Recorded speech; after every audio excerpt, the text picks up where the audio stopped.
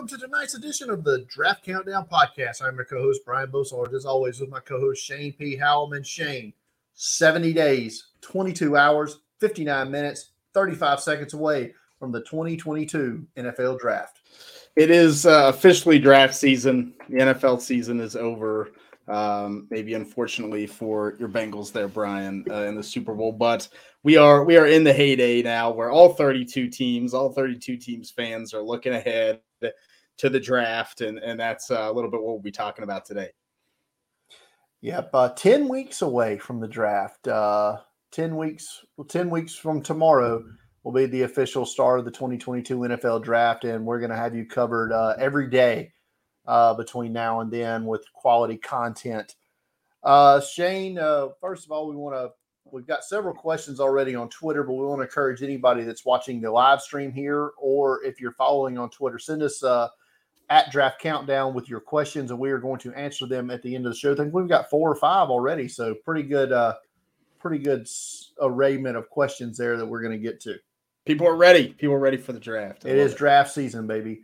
But you mentioned the Super Bowl is in the book. Super Bowl 56. The Rams 23-20 come from behind win in the fourth quarter over the Cincinnati Bengals. Shane, and it's been a tough 3 days for me for sure. I mentioned to you before we went on, I almost would have rather seen them get beat like 40-0 or something, instead of me sitting here for the last 3 days asking or thinking what could have happened. But, didn't really expect them to be there this year for sure. Thought they'd be a borderline playoff team, if anything. And they won the division, won the AFC, and showed on the grandest stage that they were Super Bowl ready for 58 minutes. Beating the Chiefs in Kansas City, I think, is a big statement too. Like it was a good season for the Bengals, and I think everyone knew what the issues were for the team going into the season. I don't think it changed. They adjusted well to play to their strengths, but we saw again in the Super Bowl the offensive line fall apart, and the starting corners can be upgraded. I mean, I think the Bengals have a little bit of work to do, but they still have one of the best young quarterbacks in football, one of the best young receiver duos, trios in football. And that's going to go a long way to, I think, keeping them successful in what's going to be a very tough AFC and probably a tough AFC North. Still got to compete with the Ravens there. So going forward. Yeah, I mean, it's been kind of mentioned, in passing, people, I guess, maybe trying to console me a little bit. It's like, oh, they'll be back. But, I mean, in the AFC, maybe if they were in the NFC, I could see this. But, man, the AFC, just with, like you mentioned, the Ravens aren't going to have that rash of injuries again next year like they did this year. I mean, the Browns, I'm not ruling them out yet. I mean, if I am, but that's fine. Okay. Well, maybe Baker, will. Okay. But anyway, we'll pass the Browns and the Steelers, but you still have Patrick Mahomes. You still have Josh Allen and the Bills. Josh Allen, Mac Jones and the Patriots. Gonna probably get better. It's still Bill Belichick. Yeah, I'll at least give him the best coach. The Chargers, Justin Herbert. He's good. Kansas City and Mahomes not going anywhere. Tennessee. Maybe they get better than Ryan Tannehill. Probably not. But they're still a good team, and they play in a crap division. And a good chance that Aaron Rodgers and Russell Wilson could end up in the AFC. One of those guys, or both, could be in the AFC this time next year. If you're one of those teams, you don't want them in the NFC. I'll say that. So if they can ship them to the Broncos or whatever, then so it's not going to be easy. I think on the AFC side. I did find it funny that one of the books was hedging their bets and had the Packers and Broncos both at the same Super Bowl odds. So I like it. Sure, purely coincidental, I'm sure. So Shane, let's dive a little bit into the 2 Super Bowl teams. First, we'll start with the one that didn't win, the Cincinnati Bengals. And we've kind of touched on it, but what, in your opinion, we know the main thing, so we'll go get that out of the way quickly. But what can the Bengals do in the next 2 months to get back? Here's what I would do. I would toss money at the offensive line, right? I think I would really try to address it in free agency. You're picking at 31. It's going to be tough, I think, to get an impact offensive lineman there. Maybe you can get an interior guy, but go get free agents. I think they're going to want to play for the Bengals if they're willing to pay and they have the money to do it. Let's see. This is going to be the ultimate test, I think, to see if Mike Brown opens up the purse strings and is willing to go for it here. And then I think then you can move to the defense if you do that. I mean, you can really have a defensive heavy draft, maybe get some O-line depth, and you can address corner. You can address, interior pass rusher. I think you can, probably, I imagine Jesse Bates is probably going to get tagged. So, you can draft a developmental safety in the late rounds just in case. I think that would be my strategy if I was running the team and could do whatever I wanted. I would try to just fix the offense. It's in place. It's good. The coaching staff's in place. It's good. And then attack the defense with the young guys in the draft. So kind of the opposite of what they've done the last couple of cycles where they've attacked the skill positions in the draft early and spent on the defense this year. So let's spend on the offensive line. I really think that probably the best offensive tackle in free agency is going to be Teron Armstead from the Saints. But he does have the injury history there. Same with Brandon Sheriff at guard. I think he's the other one that I think, you want to spend big money on and can immediately upgrade it, but he's also had the injury issues. But the thing is, there's a reason these guys are hitting free agency is because the teams that they're on either don't want to pay them or there's something there. So, I think there's going to be some middle of the maybe not, I don't want to call them second wave free agents on the inside, but guys like James Daniels, who I was a big fan of coming out. He was Tyler Linderbaum in Iowa before Tyler Linderbaum was supreme athlete, but has played guard for the Bears for 4 years. Only going to be 24 years old, going to hit free agency there. So he's a guy that I would like to see the Bengals target in free agency. I think there's some cuts to be made that can add a little more dough to the coffers there. They're going to cut Trey Waynes. He's, that'll save some money, and probably Trey Hopkins looks like the center. He could be a cap casualty as well. So there's going to be, they have the fourth or fifth most cap room in the league right now. There's room to do that. I think I would rather them extend Jesse Bates without having to tag him, just so you don't have that one hard number. But you don't let him go. You keep him in-house if by tag or what. But definitely that's probably priority number one for them. I would like to see them draft maybe in the fourth round. Just say, hey, who's the most athletic tight end prospect on the board right now? Let's get that in here. I want to get that guy in this offense, just to give Burrow another weapon. No offense to CJ Uzama, he ain't exactly going to be. Wasn't exactly the athletic darling coming out of Auburn when he was drafted in the fifth round. So I would like to see them maybe just a developmental athletic tackle, just so Drew Sample doesn't have to go on the field anymore. Fair enough. Yeah, well, I'm interested to see. It's going to be a big offseason, so it'll be fun. Yeah, like I said, you've now showed everybody. You showed the entire country on Sunday. People who had never watched the Bengals play before this season watched that game Sunday and said, "Oh, has it been like this all year?" The answer is yes. But so the Rams are the Super Bowl champions. What's next for them?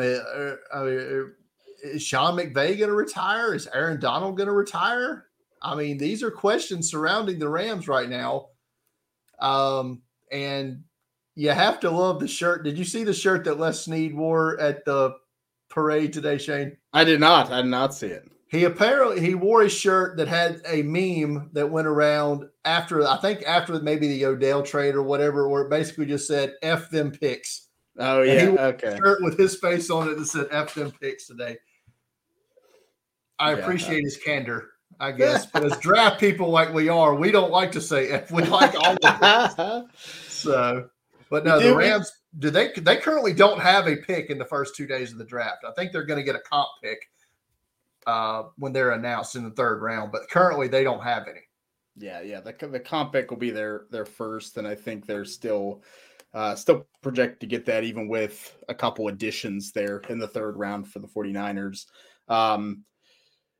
Look, there's not much they can do. I think their cap space is better than it looks right now on paper. It looks like it's in the negative, but they're not. It's not the Saints situation where they're like really bad.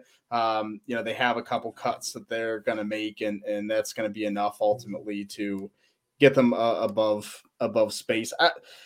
I don't know. I think it depends. Like Andrew Whitworth's going to retire. He seemed pretty clear about that before the game. So I think the offensive line, they need some reinforcements there. If Aaron Donald does hang it up, which I don't think is going to happen, even if he stays, I think the front seven can use some upgrades too. Even with Ernest Jones playing so well as a rookie, they're not a super deep team. They're relatively healthy.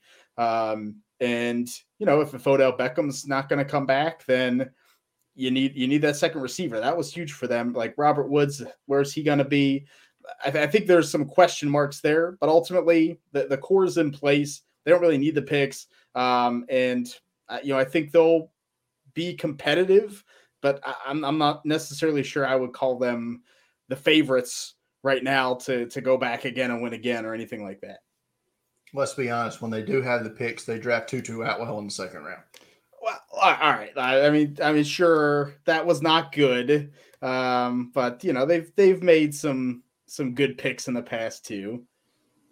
How many catches did Tutu Atwell have in the Super Bowl? He was on IR. Like you can't just knock the guy for being on IR for the Super Bowl. Somebody named Skowronek was getting targets.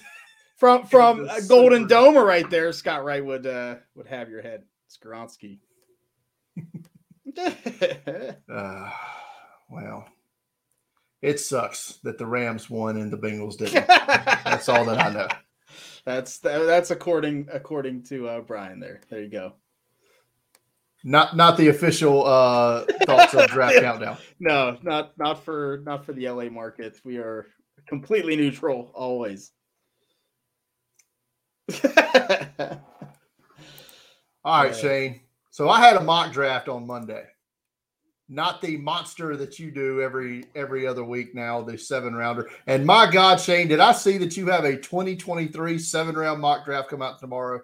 Coming out tomorrow, last one, but the NFL mock draft database requested I update with the players that are returning. So this is it, and the next one will be the day after the NFL draft. So we'll do it. We'll do anything for the public.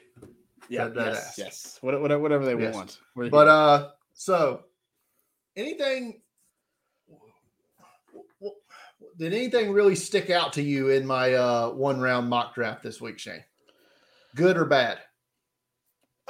Yeah, I think there were some things that stuck out to me. I think we could talk quarterbacks briefly because I think that's interesting. We've seen some mocks now from some of the national pundits having all of these guys fall to past 15. You had Kenny Pickett at 9 to the Broncos, Matt Corral, 11 to Washington. And then you had some further down the list. Like how did you kind of decide, I guess, where to place the quarterbacks in this mock? Because I kind of was like, he's got him higher. You had Malik Willis all the way up at 6 to Carolina. Do you think that's what happens? That like this is the big question, and we're probably not going to have anything happen. Like the combine's not going to be like, oh yeah, Malik Willis ran a 4.4, so he's a top 10 pick. Like we know it's happening. Do you think this is what's going to happen, or is this were you kind of playing around with early quarterbacks to see how everything else fell? I'm just with Carolina, I think I had them go the quarterback there. I don't necessarily like Malik Willis there, but I put him there just because I think they're wanting to make a splash. But if one of the offensive tackles were to have fallen to Carolina, that's probably where I would have went with them. But all the 3 top ones went in the top 5 of this mock draft. and I think that's a very real possibility. I honestly, the more and more I think about it, I like Malik Willis in Atlanta as a fit because I do think he needs to sit the year, I guess. And you can't get rid of Matt Ryan just because of his contract for at least another year. So that might be the perfect place for him to go. It would allow Atlanta to transition to him. And I have sort of quasi compared Willis to Michael Vick in a couple of radio interviews I've done. And I think Atlanta fans would like that because I think they loved Mike Vick when he was there. So it would kind of feel like it. But in this mock draft, that's not where it went. With Denver, I think Denver's getting a quarterback. I just think it's going to be a veteran and not end up. I think that ninth pick might end up going to Seattle or going to Green Bay in some sort of trade for Rodgers or Wilson or something along those lines. But if not, I think that's a good landing spot for Kenny Pickett. And with Matt Corral, Washington's another team I think is going to add a quarterback early at some point. And I felt like Corral was just the one to go there at that point. I've also mocked Willis there a few times as well in previous mock drafts.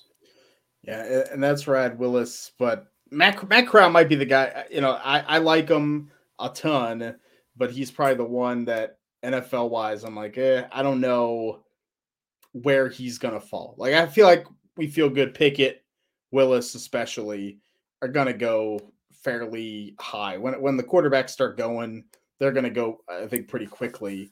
Corral, I think, is a wild card, so that is interesting to me. Let's keep on the skill positions because I think the receiver breakdown too is another kind of wild one, and I think we need the combine a little bit to really figure out where these guys are going to go. But you have Treylon Burks, wide receiver from Arkansas, 10 to the New York Jets with the pick that they got from the Seahawks. Garrett Wilson, receiver from Ohio State, 13 to Cleveland, and then Jameson Williams, 18 to the Saints. And then further down toward the end, you had Chris Olave, 27 to the Buccaneers, and Drake London of Southern Cal to the Packers. How did you kind of decide, I guess, on the order there? And, do you feel like, okay, if Burks has the combine that we're kind of predicting, then 10's within his wheelhouse, and this is kind of how they fall down from there? Or do you think even if maybe he disappoints a little, but we still could start seeing receivers go off the board in that 10 to 15 range? Yeah, I think Burks, if he has the combine that we think I think he could actually go higher than that, maybe around 8 to Atlanta if they don't go with the quarterback. That could be a landing spot there. You've seen that mocked a lot here lately with them going receiver in the top spot. With Cleveland and Garrett Wilson, I think I actually will have Olave ranked higher than Wilson right now, but I think the NFL is going to like Wilson more and Cleveland, in general. With the Saints and Jameson Williams, I don't know how long he's going to be out with the injury. Is he going to be ready week 1? I don't know. And I figured the Saints being in full on rebuild mode, they could afford taking the hit there because they're going to be bad anyway. Sort of thing. I think if Drake London can test coming up here at the combine or even at his pro day like later, he's going to go higher than I have him at 28. I think if he's able to show that he's recovered from the injury, the season he's having, and because we both had him at wide receiver 1 or wide receiver 2 before the injury. Mm-hmm. So I think he can get back to that level if he can show he can test, and he tests well. With Olave, like I said, I love Chris Olave. I don't know if NFL teams like him as much as say I do. And you almost forgot to mention there the 6th wide receiver I had in the first round there. There's a reason. So my next question is, there is a reason. So the last 3 picks of this draft I think are super interesting. Lewis Cine, safety of Georgia, going to 30 to Kansas City. Perrion Winfrey, the defensive lineman from Oklahoma. We talked about the Senior Bowl going 31 to your Bengals. And then, 32. I feel like we talked about him so much. I just didn't want to take up too much airtime talking about my boy Christian Watson, the receiver of North Dakota State, going 32 to the Lions with the Rams pick. So my question to you, are those last three guys, who do you think is most likely to go in the first round when all said and done, and who do you think is least likely ultimately? Probably Lewis Cine, most likely to go. I think he could go higher, maybe even like 24 to the Cowboys, who seem to be, in the safety hunt there. Winfrey, I think, depends on how the fallout is with the rest of the interior defensive linemen. I think that's kind of a position that's kind of crumbled up together right now, and we could see some separation after the combine and pro days.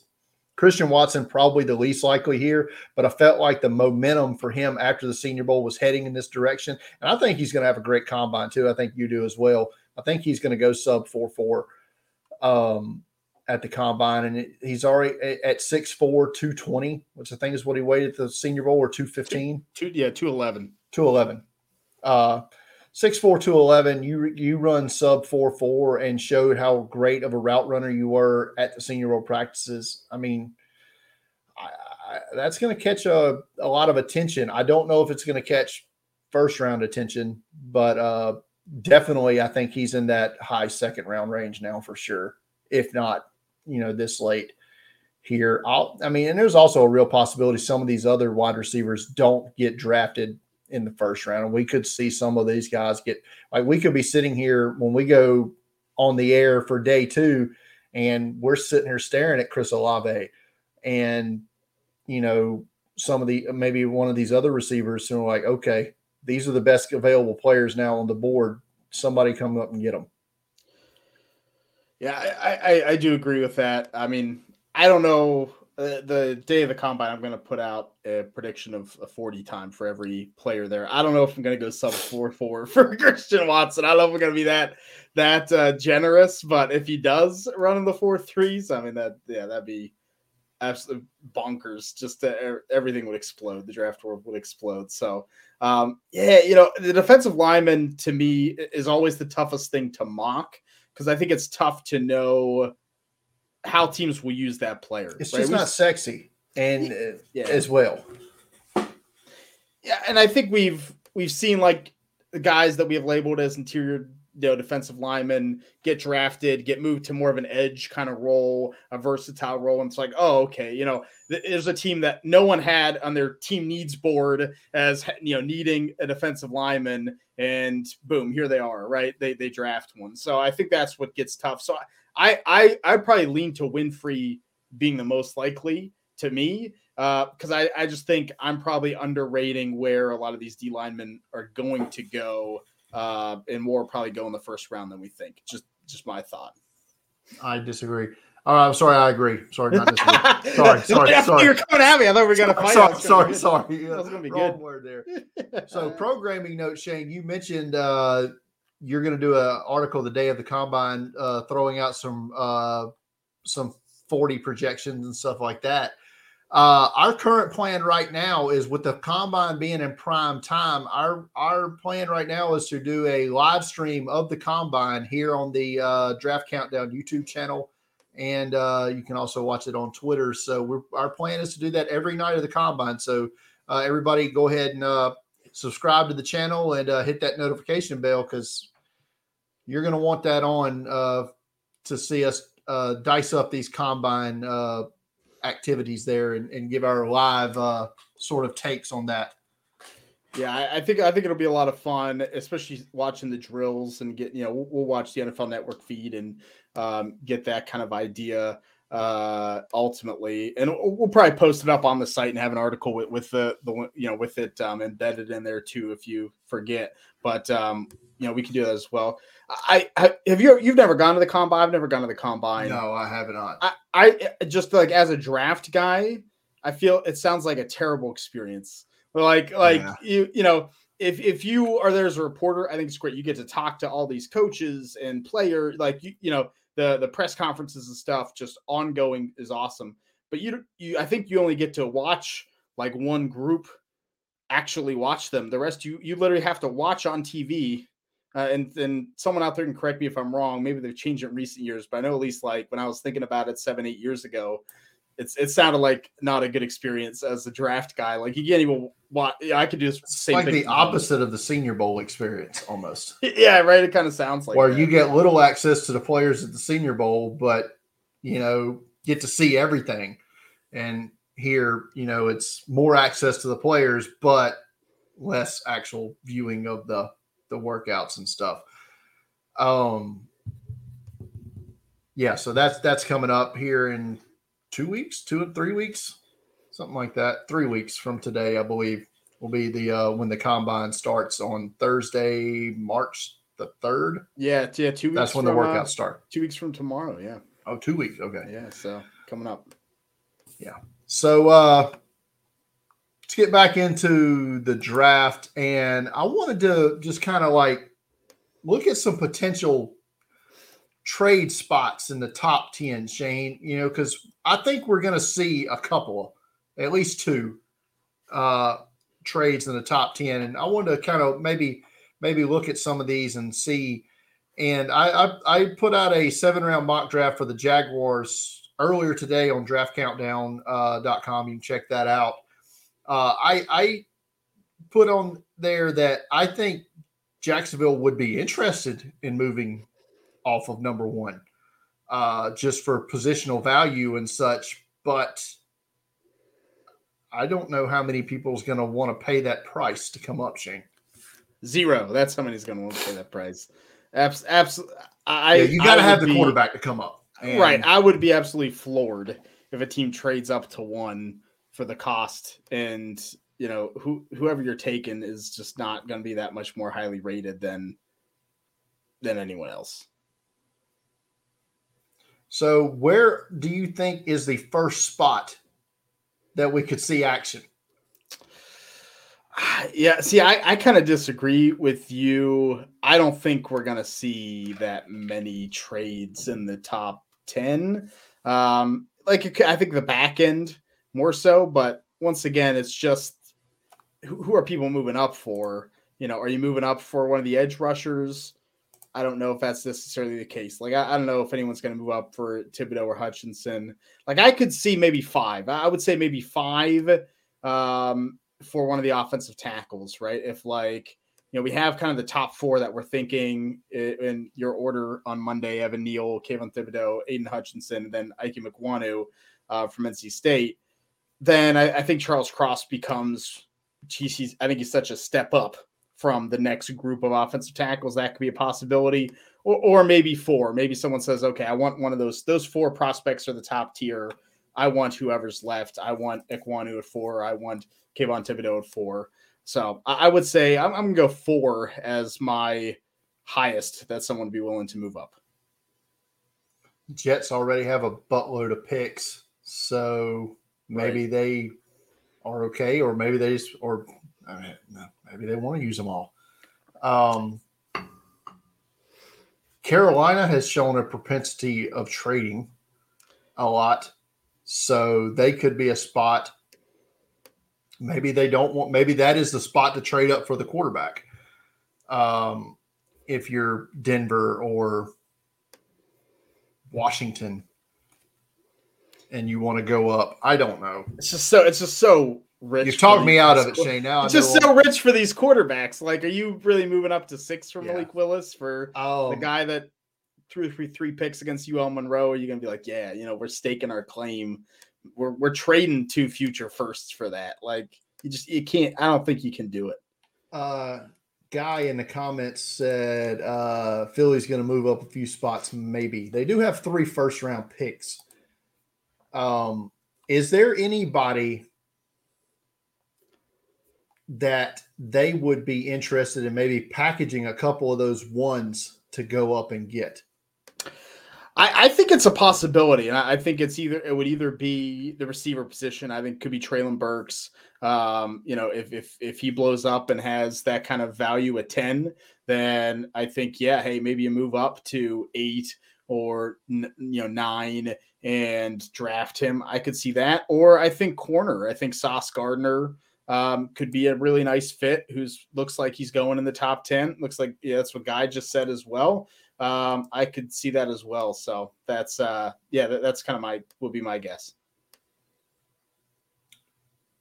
So back end of, it's, I don't want to say it's commonplace, but it does happen where you see a team trade up into the back end of round 1 to get that 5th-year option on a quarterback. We saw the Ravens do it with Lamar. We saw Minnesota do it with Teddy Bridgewater. Is that a possibility of a team coming up and just use my mock draft as an example?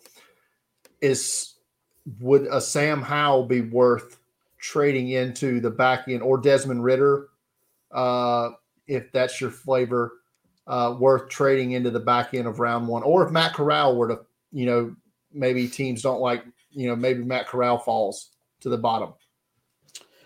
I think this is a draft that's more likely for that to happen than the past few, just because the quarterbacks aren't elite. So they're not all going to be gone like last year, where by 15, Mac Jones was gone. No one's I know we always get the rumors of every top 7 quarterback getting drafted in the first round, but no one was going. I think Howell or Corral could be there if they're sitting there at 29, at 30, at 31. I think there are probably teams that maybe look to move up.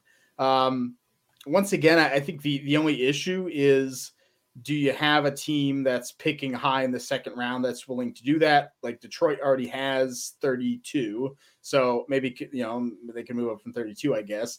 Like Houston might feel comfortable enough with Davis Mills. I don't know. The Jets have their quarterback. I think the Giants might be comfortable enough. And Carolina doesn't have a second round pick. It's like, so now you're getting to the back end of the top 10. You got to move up from, right. So that could be tricky, but I think this would be the year for that to happen. I almost put Sam Howell to Detroit at pick 32. It's going to be a common pick. I'll say that. I think so. I think you're probably right. All right, Shane. So we're not going to have the longest episode that we've ever had tonight, because we're kind of, I think we talked about it before, we're kind of in the middle of, season, so to speak. We're into the NFL season, but we're still a few weeks away from the combine. We're going to have a great guest coming on next week talking about the combine. We're going to have Kent Lee Platt of Raz Football coming on next week to talk about, we're going to preview the combine with him. So we'll definitely have a lot of combine talk coming up in the next few weeks. But we do have a lot of questions we're going to answer tonight, Shane, from the old Twitter machine here. So we'll start out with at Dirty Birds with a Z, capital R, ask, why does everyone hate George Karlaftis now? Yeah, we saw some mock drafts today from some of the big wigs. Todd McShay most notably released his with Karlaftis falling into the mid-20s to Tennessee, I believe. I could be wrong, but around that area. I don't know. I don't think that the NFL is going to hate George Karlaftis. I still don't see it. Sometimes it's like, okay, I really like a player, but yeah, I know the NFL probably isn't going to love them. George Karlaftis is not that guy. Like, edge rusher is still a premium position. Could I see him falling behind Jermaine Johnson? I think it could happen. But I mean, after that, you're telling me that no other team is going to want an edge rusher to the late 20s? That just does not seem, that's like number 2 after the quarterback that teams need. You have a lot of teams with that need. I think he's going to still go in the top 20 for sure.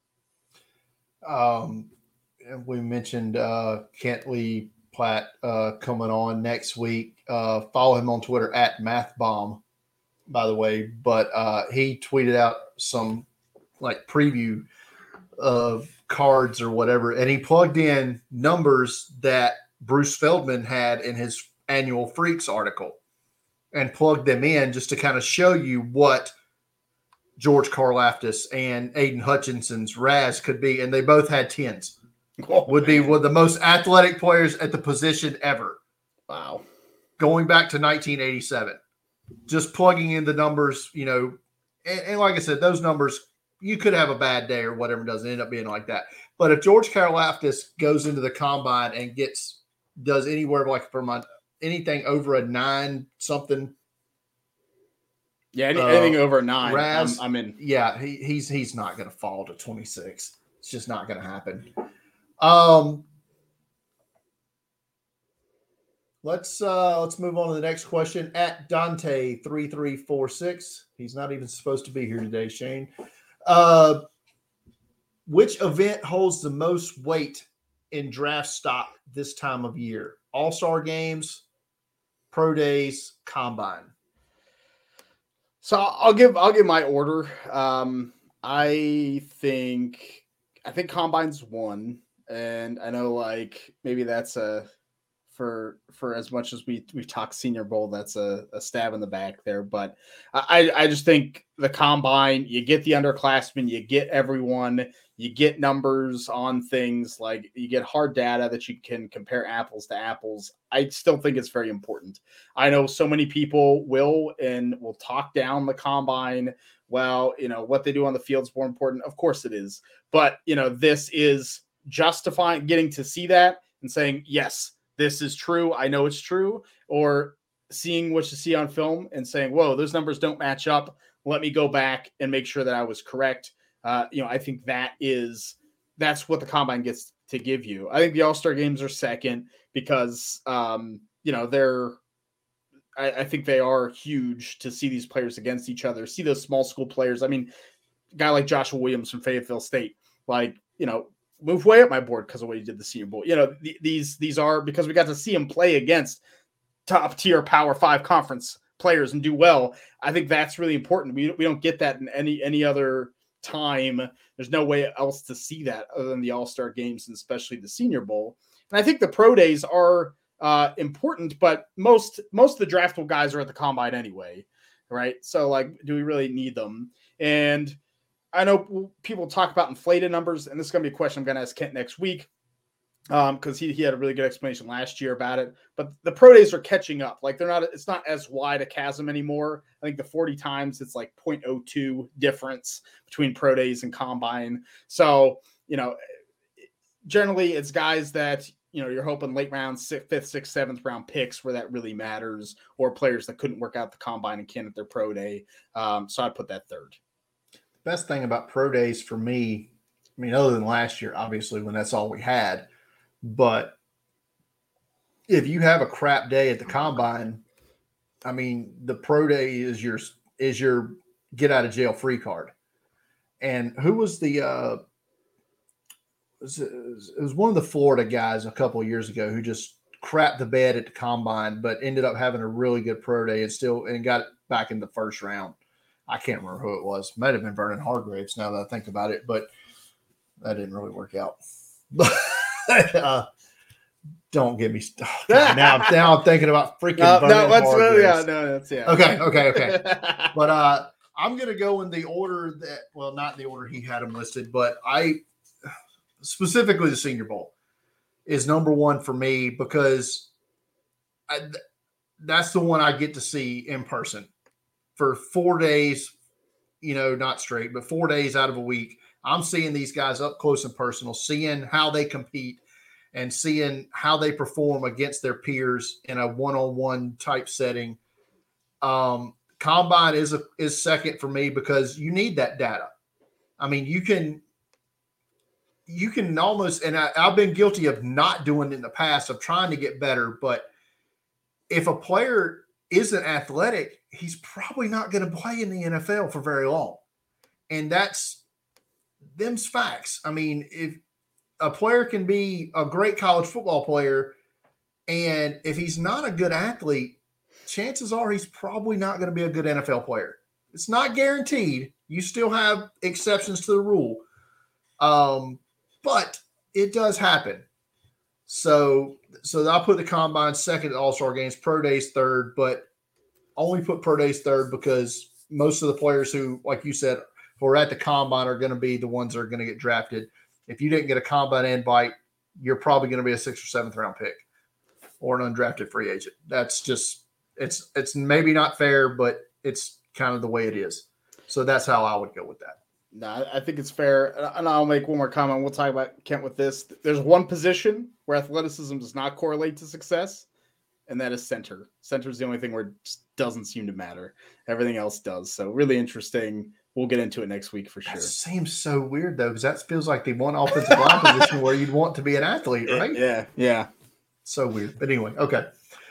Next question. At Lord Luckin asked, interested to hear your pre-combine top 5 interior defensive lineman list. And I'm going to have a follow-up to this, similar to the Carl Aftis question we had earlier. But right now he has DeMarvin Leal, Devontae Wyatt, Jordan Davis, Travis Jones, Fidarian Mathis, Perion Winfrey, just missing the cut, Shane. That's his top 5. So here's my top 5 right now. And there's definitely been some changes. The Senior Bowl has made a major impact on this. So I have Perion Winfrey at 1. I'm going hard for Perion Winfrey. I don't think he'll be the first one off the board. Like we talked about, he might not even be a first round pick, but I think he's legit. I have Trayvon Walker from Georgia, number 2.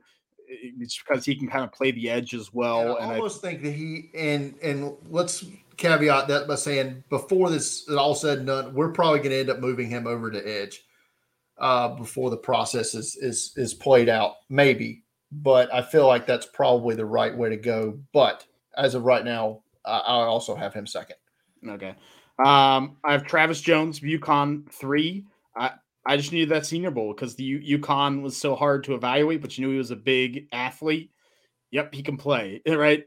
I have DeMarvin Leal 4th, which is a drop from where we had him in season. But, going back and watching him a bit, I don't think he's bad. I do think the NFL is not going to like him too much, and I still like him a lot. I still have him fairly high in my top 100, but I just think I think he's a little bit of a tweener.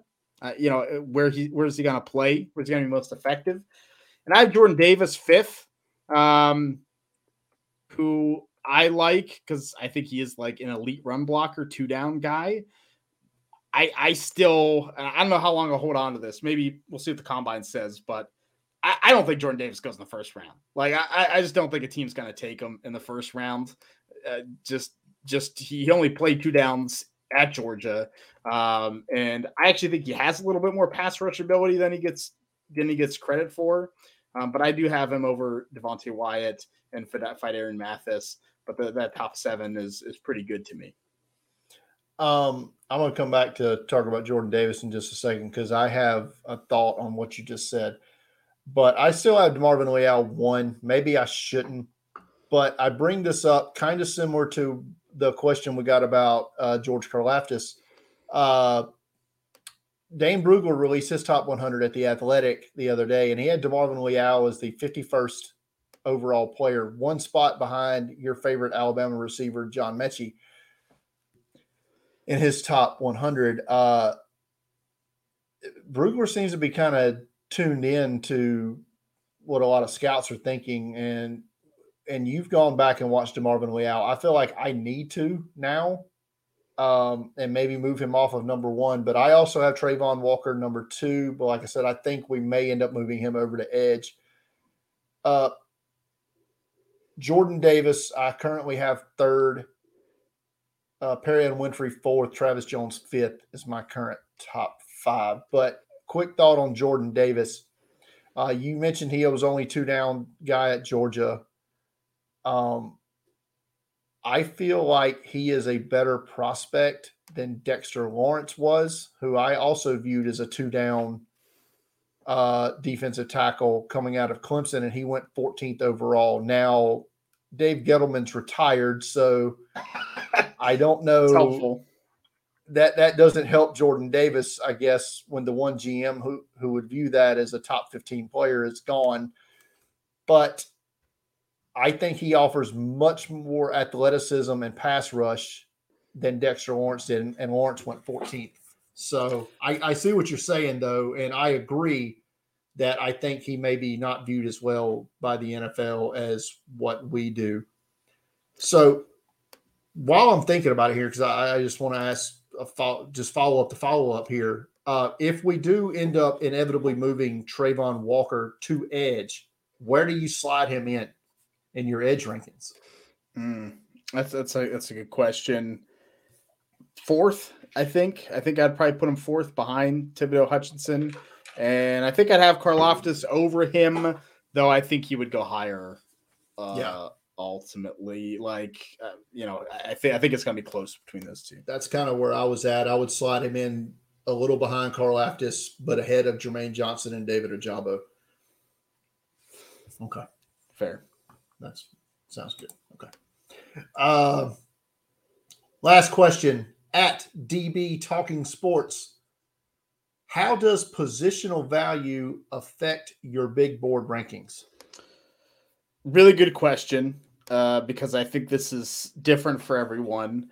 It definitely plays a part in my rankings. I mean, if not, where's Matarrisa in your rankings then, Brian? Right? Like if it's just based off of where you value not that 151, I can tell you that. Yeah, exactly. Like he's a really good prospect. He's a punter. I can't put him in the top 50. So it does. Like, would these quarterbacks in a vacuum probably wouldn't be in my top 32, but there's potential with all of them, and they're still quarterbacks, and teams need them, and it's the most important position on the field. So yeah, they're going to get bumped up. I'm ultimately not necessarily trying with my overall rankings to predict what the NFL is going to do, but the positional value has to play a piece in there. Edge rushers are going to get bumped up a little bit. QBs will, corners ultimately. So I think you just have to kind of play that game of how much do you make this move. I used to try to not do it. And I mean, the big board is a disaster. It just looks like a disaster because it doesn't reflect the NFL. And I don't think that's the goal of my big board to say, because guess what? When NFL teams have a big board, if their vertical board, it's going to take positional. The positions are going to be what they need, and what is important is going to be in effect there. I think that's going to be. We'll definitely come back to that in the coming weeks before the draft, and we'll kind of like go through how, because I think me and you will differ on how we value certain positions. I think I might value positions a little bit differently than you do. Maybe not the top ones, but as we get further in. So I'll be anxious to see, how you value each position. To answer the question on my end, 2 years ago, I did not. And my rankings before that, I did not really put position value in it. And because of that, I got crucified up to the draft for having Jonathan Taylor as the number 2 overall prospect in his draft class. Jonathan Taylor's pretty good. Yeah. I'm not saying he was the second best player in his draft class. Maybe he was. I don't know. But I got crucified for that. And, so now after that, I kind of started adding some positional values, formulas and stuff into it. Like, okay, well, this year, I don't think there's a running back worthy of being ranked in the top 32 even. But I wouldn't do it anyway at this point. So, spoiler alert, that's going to be the lowest positional value of non-specialists. Yeah, right. Yeah, I think that for most people, I would guess running back, and so I think that'll be a good episode we'll have to do at some point in March there. We'll have to really dig into that. Yeah. All right. Thanks for watching as always, Dwayne. We appreciate that. Yeah. Final thoughts, Shane, on this weekend in draft and what we got coming up. I think it's actually going to be a good weekend for content, at least for me. Like you mentioned before, I'm going to have 7-round 2023 mock tomorrow. I have an article I'm excited about on Sunday. I'm trying to break down how to how to do like scouting reports, and so I'm comparing each quarterback to a classic NES video game. One of my three loves there is football, video games, and musical theater. So I don't think it's time to bust out the Phantom of the Opera comparisons yet. So we're going to stick with video games here. So look forward to that. If you're in the elder millennial or earlier Gen X generation, I think this will hit home with you for sure. And then I've started going to start working on my mock draft for Monday, 2022 7-rounder. I am absolutely just enthralled with the thought process of this article. Like, who's going to be Metroid? I'm ready for it. Who's Excite Bike? Who's Tecmo Bowl? Who's Mario Brothers? I can't wait to read this. I've got some interesting stuff coming up here over the next couple of days. I'm starting to do some individual team mocks. I'm going to try. My goal is to try to get every NFL team in between now and April 28th. Started with Jacksonville today. Had the Detroit Lions, I believe, coming up on Friday, and I'm going to do the Bengals on Saturday. Also coming up on Saturday is the final All-Star game, I believe, of the circuit. It's the HBCU Legacy Bowl. It's taking place in New Orleans. I'm going to have a write-up about that coming up next Wednesday, but I'll be watching that on at some point this weekend. I'm going to record it on Saturday and get a report up on that. I saw a lot of those guys that are playing in that game at the HBCU Combine a few weeks ago, so be interested to see some of those guys out on the field. Like Marcus McLean, the wide receiver from Southern, who I thought he had a pretty good day at the HBCU Combine. So get to see him out on the field, I think is going to be something to see. So I mentioned it earlier, but if you are watching this on the YouTube channel, subscribe to the channel, hit the like button for the videos, and get the notification bell so you get notified when we go live, especially during the Combine and the draft. We're going to have a lot of big stuff coming up for that.